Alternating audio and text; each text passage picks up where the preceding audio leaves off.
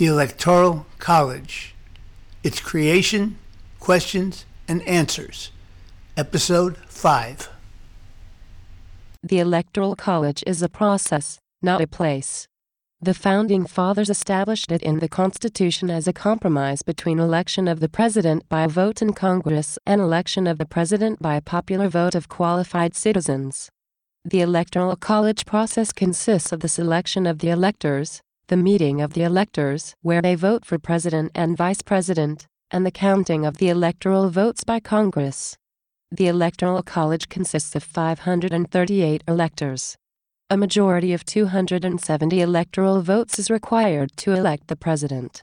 Your state's entitled allotment of electors equals the number of members in its congressional delegation, one for each member in the House of Representatives, plus 2 for your senators. Read more about the allocation of electoral votes.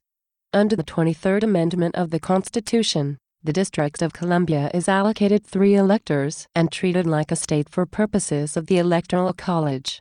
For this reason, in the following discussion, the word state also refers to the District of Columbia. Each candidate running for president in your state has his or her own group of electors. The electors are generally chosen by the candidate's political party, but state laws vary on how the electors are selected and what their responsibilities are. Read more about the qualifications of the electors and restrictions on who the electors may vote for. The presidential election is held every 4 years on the Tuesday after the first Monday in November. You help choose your state's electors when you vote for president because when you vote for your candidate you are actually voting for your candidate's electors. Most states have the winner-take-all system that awards all electors to the winning presidential candidate. However, Maine and Nebraska each have a variation of proportional representation. Read more about the allocation of electors among the states and try to predict the outcome of the Electoral College vote. After the presidential election, your governor prepares a certificate of ascertainment listing all of the candidates who ran for president in your state along with the names of their respective electors. The certificate of ascertainment also declares the winning presidential candidate in your state and shows which electors will represent your state at the meeting of the electors in December of the election year. Your state's certificates of ascertainment are sent to the Congress and the National Archives as part of the official records of the presidential election. See the key dates for the 2016 election and information about the roles and responsibilities of state officials, the Office of the Federal Register and the National Archives and Records Administration, NARA, and the Congress and the Electoral College process. The meeting of the electors takes place on the first Monday after the second Wednesday in December after the presidential election. The electors meet in their respective states, where they cast their votes for president and vice president on separate ballots. Your state's electors' votes are recorded on a certificate of vote, which is prepared at the meeting by the electors. Your state's certificates of votes are sent to the Congress and the National Archives as part of the official records of the presidential election. See the key dates for the 2016 election and information about the roles and responsibilities of state officials and the Congress and the Electoral College process. Each state's electoral votes are counted in a joint session of Congress on the 6th of January in the year following the meeting of the electors. Members of the House and Senate meet in the House chamber to conduct the official tally of electoral votes. See the key dates for the 2016 election and information about the role and responsibilities of Congress and the Electoral College process. The Vice President, as President of the Senate, presides over the count and announces the results of the vote. The President of the Senate then declares which persons, if any, have been elected President and Vice President of the United States. The President-elect takes the oath of office and is sworn in as President of the United States on January 20th in the year following the presidential election. How did we get the Electoral College? The Founding Fathers established the Electoral College in the Constitution as a compromise between election of the President by a vote in Congress and election of the President by a popular vote of qualified citizens. However, the term Electoral College does not appear in the Constitution. Article 2 of the Constitution and the 12th Amendment refer to electors, but not to the Electoral College. Since the Electoral College process is part of the original design of the U.S. Constitution, it would be necessary to pass a constitutional amendment to change this system. Note that the 12th Amendment, the expansion of voting rights, and the use of the popular vote in the states as the vehicle for selecting electors, has substantially changed the process.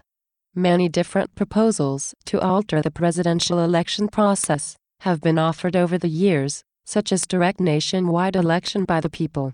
But none have been passed by Congress and sent to the states for ratification as a constitutional amendment. Under the most common method for amending the Constitution, an amendment must be proposed by a 2/3 majority in both houses of Congress and ratified by 3/4 of the states. What proposals have been made to change the Electoral College system? Reference sources indicate that over the past 200 years, over 700 proposals have been introduced in Congress to reform or eliminate the Electoral College. There have been more proposals for constitutional amendments on changing the Electoral College than on any other subject. The American Bar Association has criticized the Electoral College as archaic and ambiguous. Its polling showed 69% of lawyers favored abolishing it in 1987. But surveys of political scientists have supported continuation of the Electoral College. Public opinion polls have shown Americans favored abolishing it by majorities of 58% in 1967. 81% in 1968, and 75% in 1981. Opinions on the viability of the Electoral College system may be affected by attitudes toward third parties. Third parties have not fared well in the Electoral College system. Candidates with regional appeal, such as Governor Thurmond in 1948 and Governor Wallace in 1968, won blocks of electoral votes in the South. Neither came close to seriously challenging the major party winner, but they may have affected the overall outcome of the election. The last third party, or splinter party candidate to make a strong showing was Theodore Roosevelt, in 1912, progressive, also known as the Bull Moose Party. He finished a distant second in electoral and popular votes, taking 88 of the 266 electoral votes needed to win at the time. Although Ross Perot won 19% of the popular vote nationwide, in 1992, he did not win any electoral votes, since he was not particularly strong in any one state. Any candidate who wins a majority or plurality of the popular vote nationwide has a good chance of winning in the Electoral College, but there are no guarantees. See the results of 1824, 1876, 1888, 2000, and the 2016 elections. How does the Electoral College process work in my state? For information on the Electoral College process in your state, contact the Secretary of State of your state. To find your Secretary of State, go to the website for the National Association of Secretaries of State, http://www.nas.org. May I attend the meeting of my state's electors to watch them vote? Generally, each state's electors vote at their respective state capitals. Each state determines whether or not the voting is open to the public. Find out if your state's meeting of electors is open to the public, and if so, what the process is to view the vote, and contact your governor's office or your Secretary of State. Also, find out if there's an online source listing the names and voting records of presidential electors for all previous presidential elections back to 1789. Who are the electors and how can I contact them? Each state and the District of Columbia will appoint the electors after it certifies the general election results. Each will then prepare a certificate of ascertainment, which will contain the names of the electors and the number of votes they received.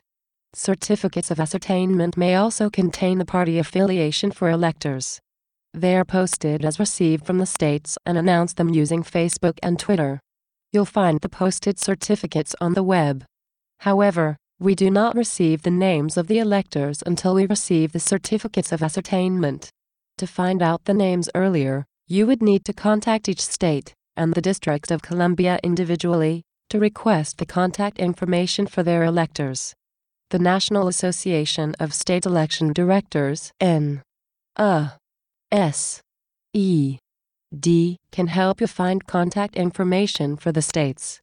Some states release the slates of all potential electors before the general election, and some states include the names of the potential electors on the general election ballot. How each state approaches these issues is up to the state. Whether or when a state releases contact or other information about the electors is also up to the state. Who verifies if a candidate is qualified to run for president? The Office of the Federal Register at the National Archives and Records Administration administers the Electoral College process, which takes place after the November general election. The Office of the Federal Register does not have the authority to handle issues related to the general election, such as candidate qualifications. People interested in this issue may wish to contact their state election officials or their congressional representatives. Because the process of qualifying for the election and having a candidate's name put on the ballot varies from state to state, you should contact your state's top election officer for more information. In most states, the Secretary of State is the official responsible for oversight of state elections, including the presidential election. Visit the National Secretaries of State website to locate contact information and web addresses for the Secretary of State from each state and the District of Columbia. What happens if the president-elect fails to qualify before inauguration? If the president-elect fails to qualify before inauguration, Section 3 of the 20th Amendment states that the vice president-elect will act as president until such a time as the president has qualified. The Constitution also directs Congress to determine by law a successive line of service to be called upon, in the unlikely occurrence that both the president-elect and vice president-elect fail to qualify by the beginning of the presidential term. Accordingly, Federal Law 3 U.S. C. Section 19 states that, in order the following would be required, if qualified and, for cabinet secretaries, if having been confirmed by advice and consent of the Senate, to act as president until such a time as the president has qualified, the Speaker of the House of Representatives, the Secretary of the Treasury, the Secretary of Defense, the Attorney General, the Secretary of the Interior, the Secretary of Agriculture, the Secretary of Commerce, the Secretary of Labor, the Secretary of Health and Human Services, the Secretary of Housing and Urban Development, the Secretary of Transportation, the Secretary of Energy, the Secretary of Education, the Secretary of Veterans Affairs, and the Secretary of Homeland Security. What happens if a candidate dies or becomes incapacitated? If that candidate dies or becomes incapacitated between the general election and the meeting of electors, individual states may pass laws on the subject. But no federal law prescribes how electors must vote in that situation.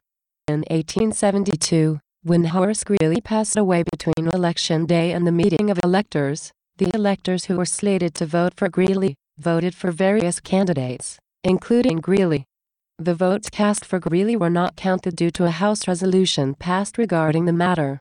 See the full Electoral College vote counts for president and vice president in the 1872 election. As to a candidate who dies or becomes incapacitated between the meeting of electors and the counting of electoral votes in Congress, the Constitution is silent on whether this candidate meets the definition of president-elect or vice president-elect. If the candidate with a majority of the electoral votes is considered president-elect, even before the counting of electoral votes in Congress, Section 3 of the 20th Amendment applies. Section 3 of the 20th Amendment states that the vice president-elect will become president if the president-elect dies or becomes incapacitated. If a winning presidential candidate dies or becomes incapacitated between the counting of electoral votes in Congress and the inauguration, the vice president-elect will become president, according to Section 3 of the 20th Amendment. What happens if the states don't submit their certificates in time because of a recount?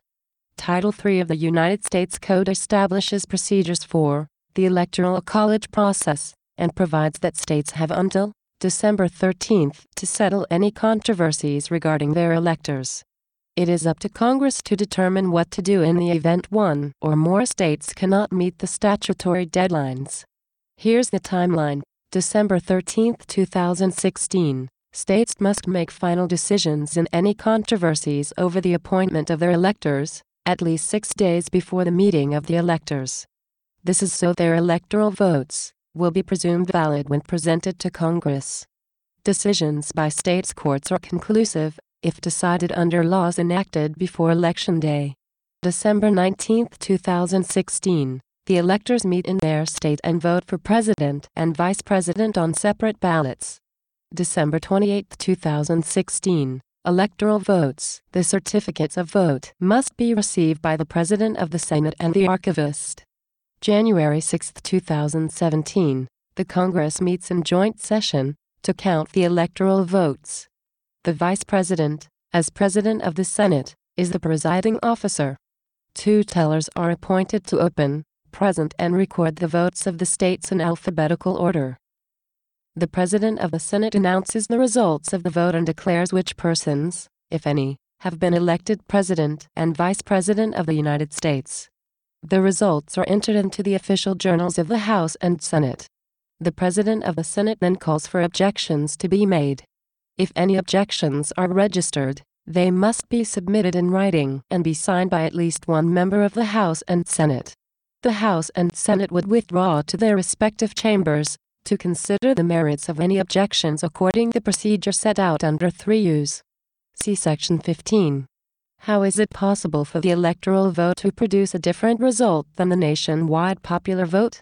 It is important to remember that the president is not chosen by a nationwide popular vote.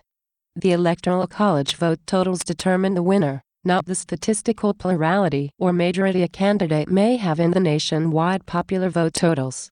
Electoral votes are awarded on the basis of the popular vote in each state.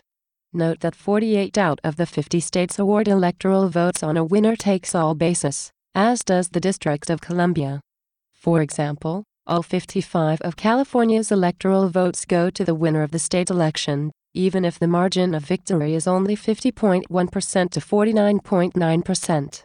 In a multi-candidate race, where candidates have strong regional appeal, as in 1824, it is quite possible that a candidate who collects the most votes on a nationwide basis will not win the electoral vote. In a 2-candidate race, that is less likely to occur. But it did occur in the Hayes/Tilden election of 1876 and the Harrison/Cleveland election of 1888 due to the statistical disparity between vote totals in individual state elections and the national vote totals.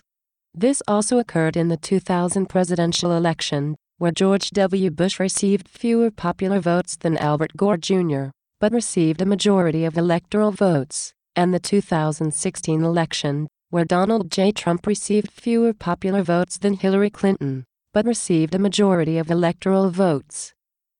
What is the difference between the winner-takes-all rule and proportional voting, and which states follow which rule? The District of Columbia and 48 states have a winner-takes-all rule for the Electoral College. In these states, whichever candidate receives a majority of the popular vote, or a plurality of the popular vote, less than 50% but more than any other candidate, takes all of the state's electoral votes. Only 2 states, Nebraska and Maine, do not follow the winner-takes-all rule. In those states, there could be a split of electoral votes among candidates through the state system for proportional allocation of votes. For example, Maine has 4 electoral votes and 2 congressional districts. It awards 1 electoral vote per congressional district and 2 by the statewide at-large vote. It's possible for candidate A to win the first district and receive 1 electoral vote, candidate B to win the second district and receive 1 electoral vote, and candidate C, who finished a close second in both the first and second districts, to win the 2 at-large electoral votes. Although this is a possible scenario, it has not actually happened. What happens if no presidential candidate gets 270 electoral votes? If no candidate receives a majority of electoral votes, the House of Representatives elects the president from the 3 presidential candidates who received the most electoral votes. Each state delegation has 1 vote. The Senate would elect the vice president from the 2 vice presidential candidates with the most electoral votes. Each senator would cast 1 vote for vice president. If the House of Representatives fails to elect a president by Inauguration Day, the vice president-elect serves as acting president until the deadlock is resolved in the House. What would happen if two candidates tied in a state's popular vote, or if there was a dispute as to the winner? A tie is a statistically remote possibility even in smaller states. But if a state's popular vote were to come out as a tie between candidates, state law would govern as to what procedure would be followed in breaking the tie. A tie would not be known of until late November or early December, after a recount and after the Secretary of State had certified the election results. Federal law would allow a state to hold a runoff election. A very close finish could also result in a runoff election or legal action to decide the winner. Under federal law, 3 Us. See Section 5. State law governs on this issue, and would be conclusive in determining this election of electors. The law provides that if states have laws to determine controversies or contests as to the selection of electors, those determinations must be completed 6 days prior to the day the electors meet. What impact does a candidate's concession speech have on the Electoral College process? None. A candidate's concession speech does not impact the state's duties and responsibilities related to the Electoral College system. How many times has the vice president been chosen by the U.S. Senate? Once. In the presidential election of 1836, the election for vice president was decided in the Senate. Martin Van Buren's running mate, Richard M. Johnson, fell 1 vote short of a majority in the Electoral College. Vice presidential candidates Francis Granger and Johnson had a runoff in the Senate under the 12th Amendment, where Johnson was elected 33 votes to 17. Can electoral votes be contested when Congress counts the votes in January? Under federal law, an objection to a state's electoral votes may be made to the President of the Senate during Congress's counting of electoral votes in January. The objection must be made in writing and signed by at least 1 senator and 1 member of the House of Representatives. Both the Senate and the House of Representatives debate the objection separately. Debate is limited to 2 hours.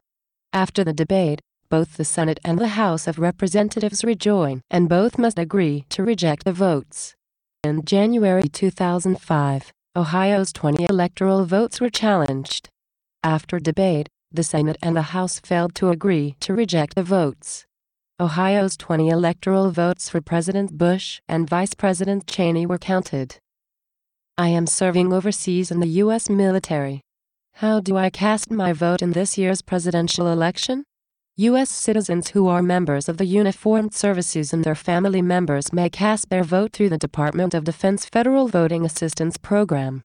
Uniformed services include the U.S. Army, Navy, Marines, Air Force, Coast Guard, Merchant Marine, and the Commissioned Corps of the Public Health Service and the National Oceanic and Atmospheric Administration. For more information, visit the Federal Voting Assistance Program website. Can citizens of U.S. territories vote for president? No, the Electoral College system does not provide for residents of U.S. territories, Puerto Rico, Guam, the U.S. Virgin Islands, Northern Mariana Islands, American Samoa, and the U.S. minor outlying islands to vote for president. Unless citizens in U.S. territories have official residency, domicile in a U.S. state or the District of Columbia and vote by absentee ballot or travel to their state to vote, they cannot vote in a presidential election. Note that prior to the adoption of the 23rd Amendment, D.C. residents could not vote in the presidential election. The political parties may authorize voters in primary elections in territories to select delegates to represent them at the political party conventions. But that process does not affect the Electoral College system. I believe there might be voter registration fraud happening in my area. Where should I report my concerns? The Office of the Federal Register at the National Archives and Records Administration administers the Electoral College process, which takes place after the November general election. The Office of the Federal Register does not have the authority to handle issues related to the general election, such as voter fraud. Under certain circumstances, the FBI investigates election fraud that stems from campaign finance crimes, voter/ballot fraud, or civil rights violations. Concerns regarding voter fraud should be directed to the Federal Bureau of Investigation (FBI).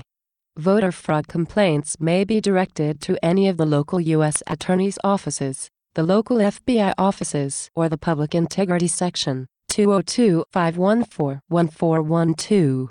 Still have questions? Email the Office of the Federal Register a question. References. Read the Federalist Papers at https://www.congress.gov/resources/display/content/the Federalist Plus Papers for the Founders' Views on the Electoral College. Alexander Hamilton's design for the Electoral College in Federalist No.